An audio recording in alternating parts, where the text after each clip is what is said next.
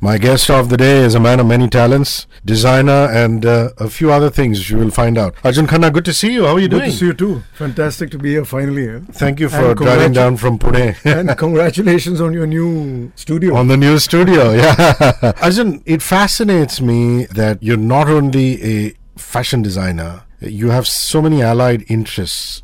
You know, your classic bikes, for example, the antiques in your store, your work in interior design. My logical question is, go back a few decades. What did the kid Arjun in high school want to do? That's a tricky one. God, I don't know where to begin, but I think the young Arjun in college or in school wanted to become an Air Force pilot. Wow. And my fascination was just to fly a MiG, and I was just dying to become a fighter pilot. And then with my grandfather, he was a squadron leader in the Air Force, and then my entire sort of mum's side of the family were all ex-army and ex-Air Force. They put the fear of God into me, saying that, boss, you can't let your son get into the army or anywhere close to this flying deal that he wants to do. And the closest I did that was with NCC. And I used to fly those model planes, and that was it. But yeah, at that time, it was just that. I mean, I was just obsessed by becoming Then, of course, Top Gun came. And then he was my fascination. It's unbelievable you'd reference Top Gun, because here's another Top Gun so many years down the line. They didn't do a sequel to it till year 2022. And there seems to be a whole new generation of kids who want to get into those flying machines and go up in the air. I mean, it's what I'd call the effect of popular culture in Hollywood. I think it's the effect of Instagram. Yeah. And the effect of digital and social media. But to be fair, I mean, the guy's like outdone himself. I mean, what they did and how they produced it was a chocolate box, iconic movie in those years. Yep. And he's made a comeback even bigger, and he's looking even cooler. So I think it's still iconic. The fashion is really cool, and every young kid wants to look like a macho Tom Cruise. So I think that's what's doing it. So there's a new denim collection that's out. I've been checking out some pictures on Instagram. It's not your regular denim that I'm wearing, for example. Yeah. How do you approach denim? I mean, it's crazy, isn't it? I mean, in some ways, denim is timeless, but at the other end of the spectrum, there was a brief phase when people said denim was out. So how does brand Arjun Khanna approach denim? So denim, as far as I'm concerned, is my most favorite textile as far back as I can remember. And denim originates, I think, over 500 years before I originated. It's here to stay. It's always been. Denim has never been out. It may have been sort of out of style or out of fashion in terms of silhouettes. But denim as a textile has always been there. It's one of the most versatile fabrics you can imagine. With my love and fascination for it, I got into collecting denim initially from vintage Levi's, vintage Lee, vintage Wrangler. And then I got into recycling and upcycling old jackets, old denim. And there emerged collections after collections. So that's now become a big chunk of my entire industry, and I've launched 2 big collections with denim and using that sort of fabric. And are we talking just jeans and shirts and jackets, or are you also doing bags and, other accessories with denim? So I'm doing everything, whatever. I mean, nothing goes to waste. From a jacket to a skirt to a blazer, right down to a bag. The last fragment will become a pencil case or a little pouch. So that's something it's something that's been very strong, and I feel very strongly about, is sustainability and slow fashion. Nothing at our studio goes to waste. So the last chindi that falls on the ground becomes something, or become a patch. And I can do that beautifully with denim. I mean, no other fabric allows me to do that. Or is that versatile? Your store has become a bit of a heritage spot, if I could call it that. Wow, that's... Only because of the antiques and the curios you've collected over the sands of time. Are they up for sale, or are they just pure passion projects? Talk about that. So the store is... every store of mine has been... let me put it bluntly. It's a bit of a bat cave, or a bit of a man cave. I've always been surrounded by stuff that I love. And I love everything beyond clothing. Whether it's toys, whether it's comic books, whether it's antique suitcases, old cameras, textiles, costume, furniture. Sorry to interrupt. I saw an old sewing machine. Absolutely. So anything and everything. I mean, I'm the local kabadwala or the bangarwala in my family. I've just told everybody never throw anything away. I mean, I will make it into some art form, and I just love the sheer design and the history of something that I wasn't part of. And that's just become a thing with me. So every store has a unique look, and this one per se, I think, is one of my favorite little sort of man caves or bat caves I put together as a backdrop to my clothing. Wonderful. And, thank heavens, COVID was a nightmare for all of us. in particular you, I imagine, because I saw you spending some time with a lovely red, or was it bright red or burgundy bandgala jacket. Weddings are back, some of them bigger than ever before. Is that a priority for you? Is there really a wedding season now? Because people seem, back in the day it used to be about, people want to get married from September to December, but it just has gone out through the window, hasn't it? People are getting married all through the year. Strong point you raised. I mean, wedding season is something that every single designer or Indian designer waits or thrives on. It's our mainstay. Having said that, you made a reference to COVID. I think it was the most trying 2.5 years for the world. It brought many of us to our knees, literally, in many ways, in different ways. But with me as a designer or somebody who's into art, I think it was one of the most creative times in my life. Those 2.5 years of COVID and the lockdown and then the second lockdown, I think it gave me a complete new perspective of how to sort of reapproach or reinvent my art form. Bikes and the passion is only one sort of angle or segment of the entire game, but within my own industry, Shadi is one big chunk, of course, with bangalas and sherwanis. I got into denim, I got into bags, I got into sort of recycled clothing, upcycled clothing, knitwear, which I would never have normally done if there wasn't a COVID or wasn't the lockdown or that time to just sit back and think and sort of realign everything that you stood for or stand for. And I kind of have this revolution in my stomach. I think every 4 years it's like a catharsis. And I think that's the best thing that happened is, I mean, not that COVID happened, but the fact that we went through what we went through. I met Masaba day before yesterday. We were having a chat. Of course, it was supposed to be about her acting career and season 2 of her show.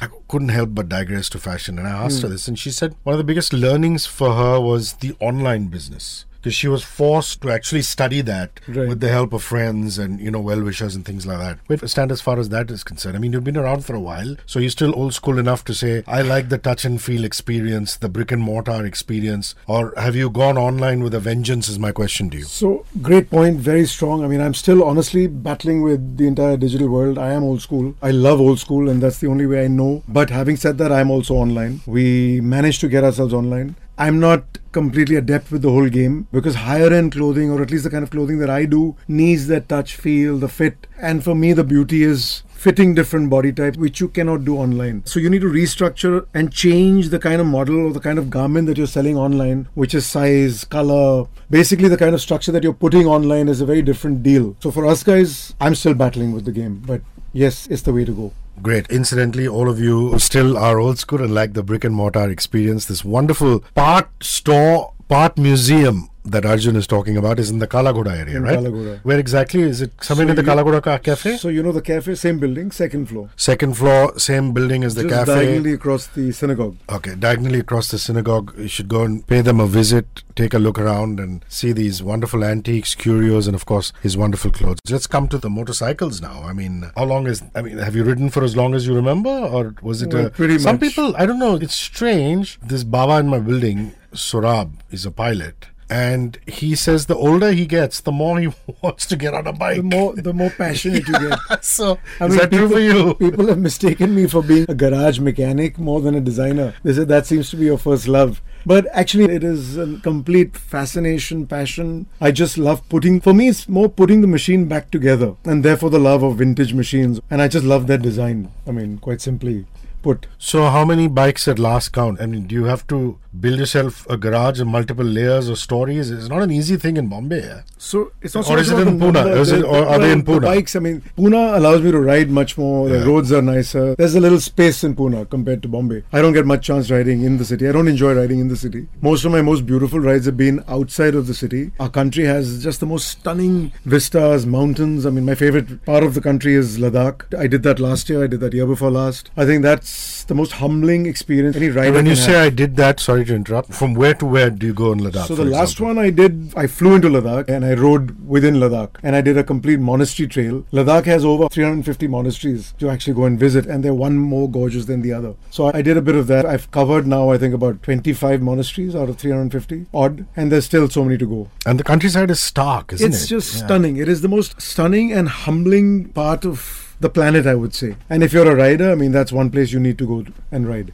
Okay, if you want to follow them on Instagram, it's Arjun Khanna Official. That's at Arjun Khanna Official. There's also a website. It's arjunkhanna.com.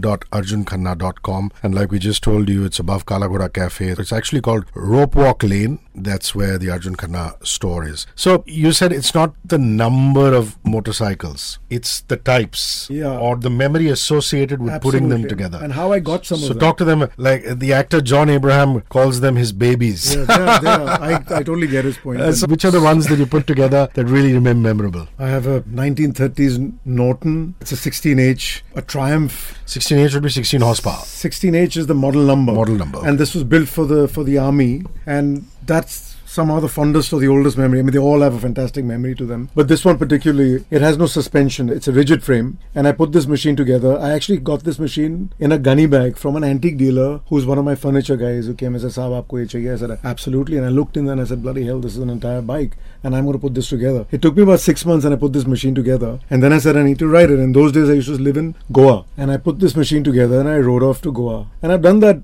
road trip numerous times on other bikes or in a car. And I said, max, 12 hours, 8 hours, 9 hours. It took me 24 odd hours to get into Goa. I reached there and it was the most blissful experience. Hrishi, when I got in, I had a shower, I had a drink, and I crashed out. I went to sleep for 2 days. I didn't get up. Wow. That's how tiring, but that's how excited I was to ride that machine into Goa from Bombay. So that I would say is the most memorable rides I've had on an old bike. On an old bike. Where do you stand with the old Indian faithfuls? Java, the Enfield.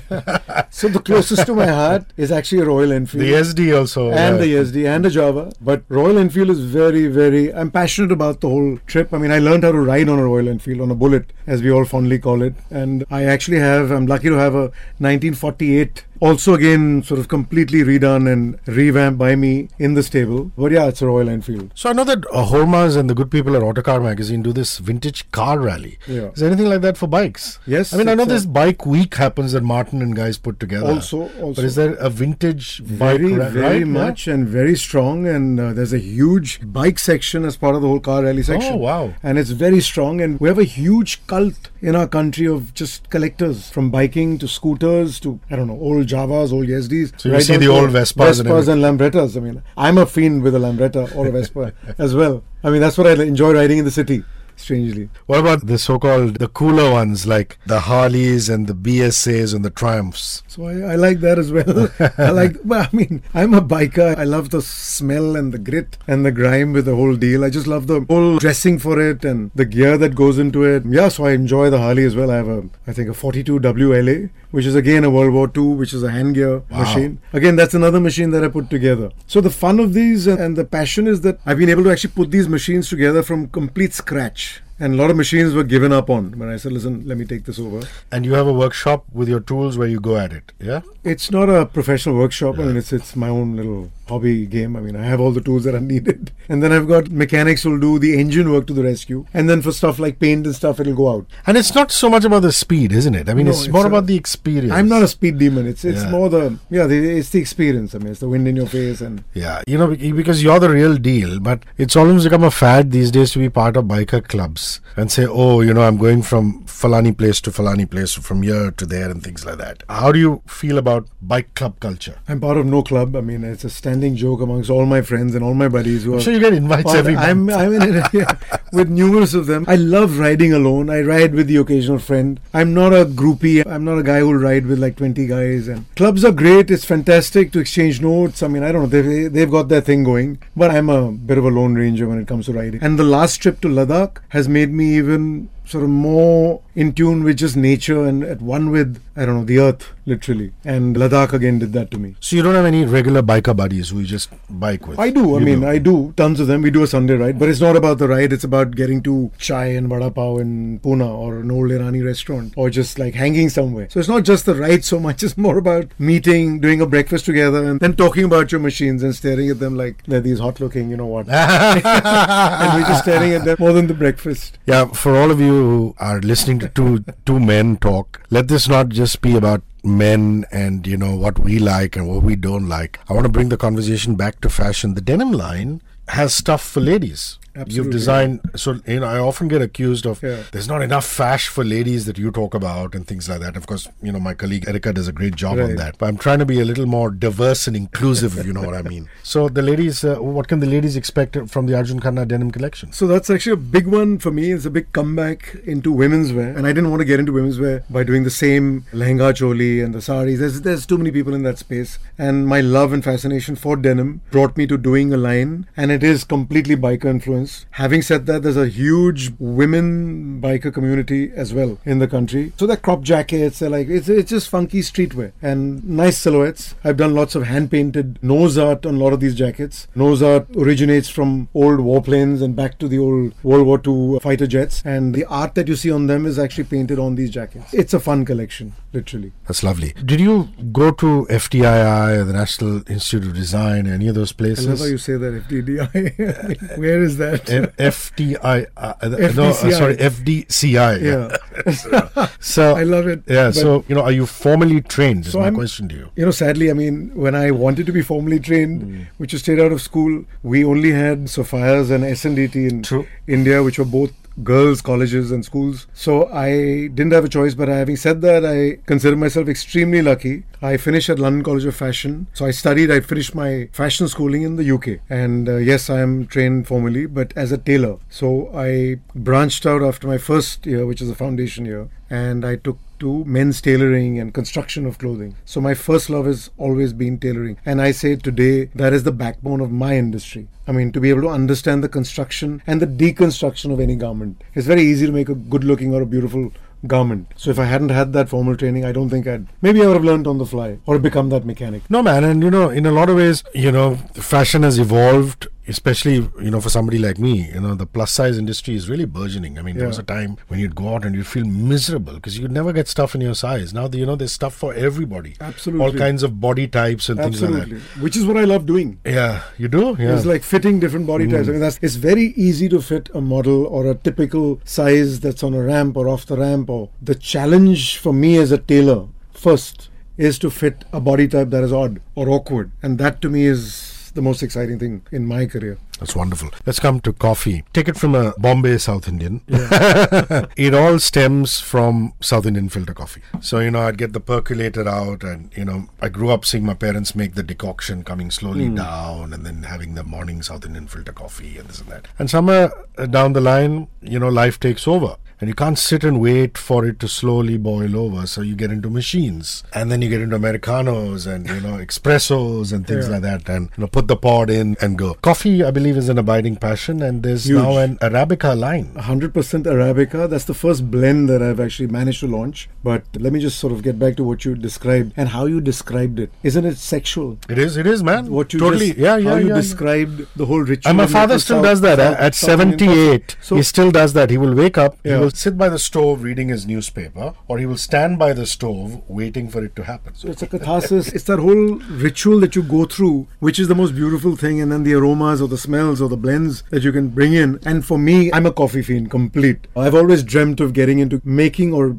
doing a cafe one day, which probably will happen. Coffee was a natural transition, and this is the first of the blends. The second one's also out in the next 2 days. That's an 80-20. This is 100% Arabica. I've called it matte black. I think it's pretty apt. And when you say 80-20, it's what? It's a Robusta. 20% Robusta and a 80% Arabica. But that's a dark roast, much stronger. You need to try these. I can't talk about coffee enough. And it's just called Arjun Khanna. It's Arjun Khanna, and I've actually collaborated with a boutique brand who've been awfully kind. I must mention them. They're the Coffee Grind Company, who did, I think, easily over 1,000 trials and tastings with me to actually come down to this blend of what we finally come out with. And plantation in Coorg? It's in Mysore. Okay. And that estate, again, have been awfully patient with me. There's been 100 back and forths, but they've really got it. And I'm really fussy with my coffee. That's wonderful. We're offering from bean to literally any sort of grind that you'd like. So where can one buy this? Where does it retail? Presently, online.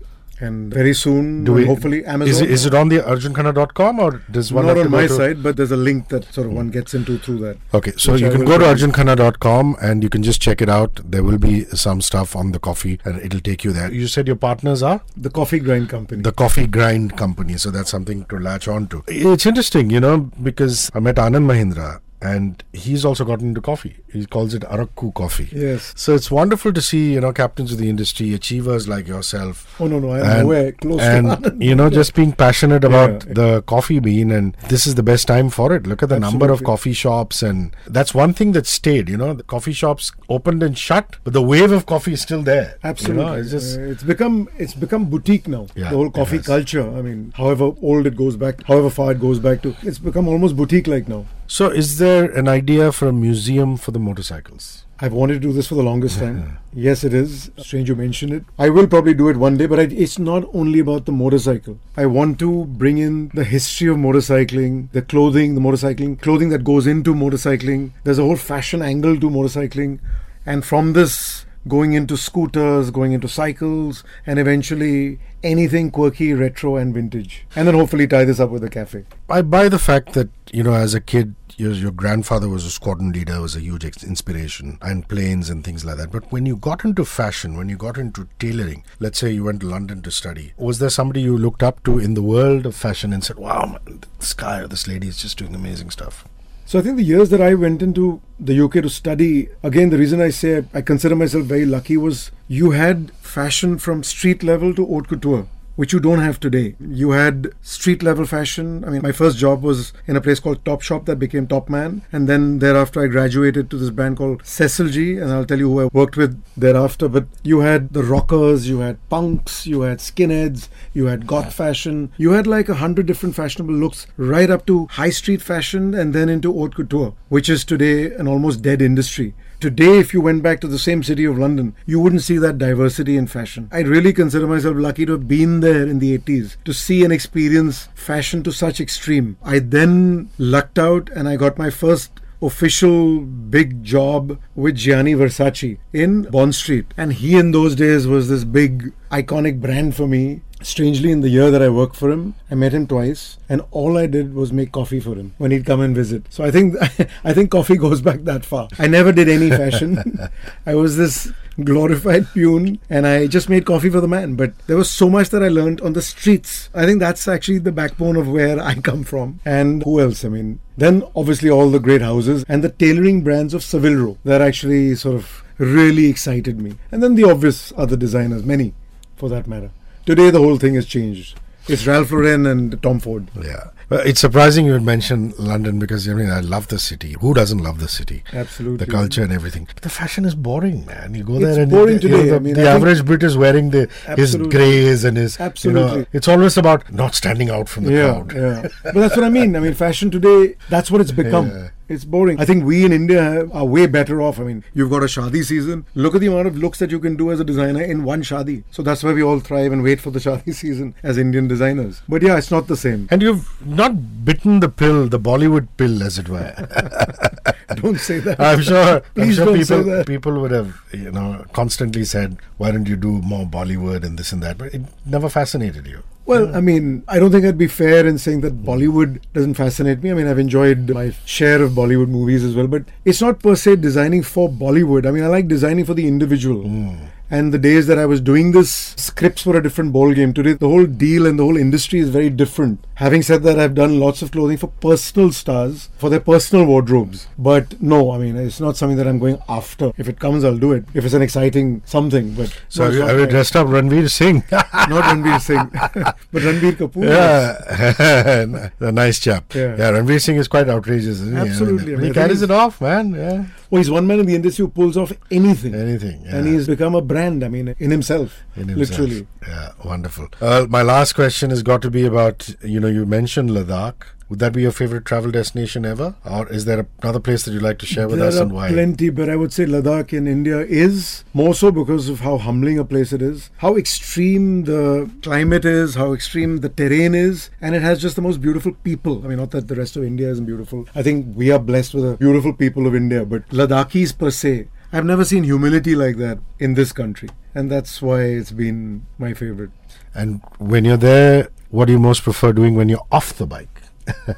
it's one place that really sort of levels you. It gives me time to really think. You really feel that you are insignificant on this planet. I mean, either you contribute, you do something good for it, otherwise you're irrelevant. I mean, literally. And that's what that city or that country or that part of the world always seems to do to me. Whether I'm on a bike or off the bike. I mean, you realize how insignificant we are as a people.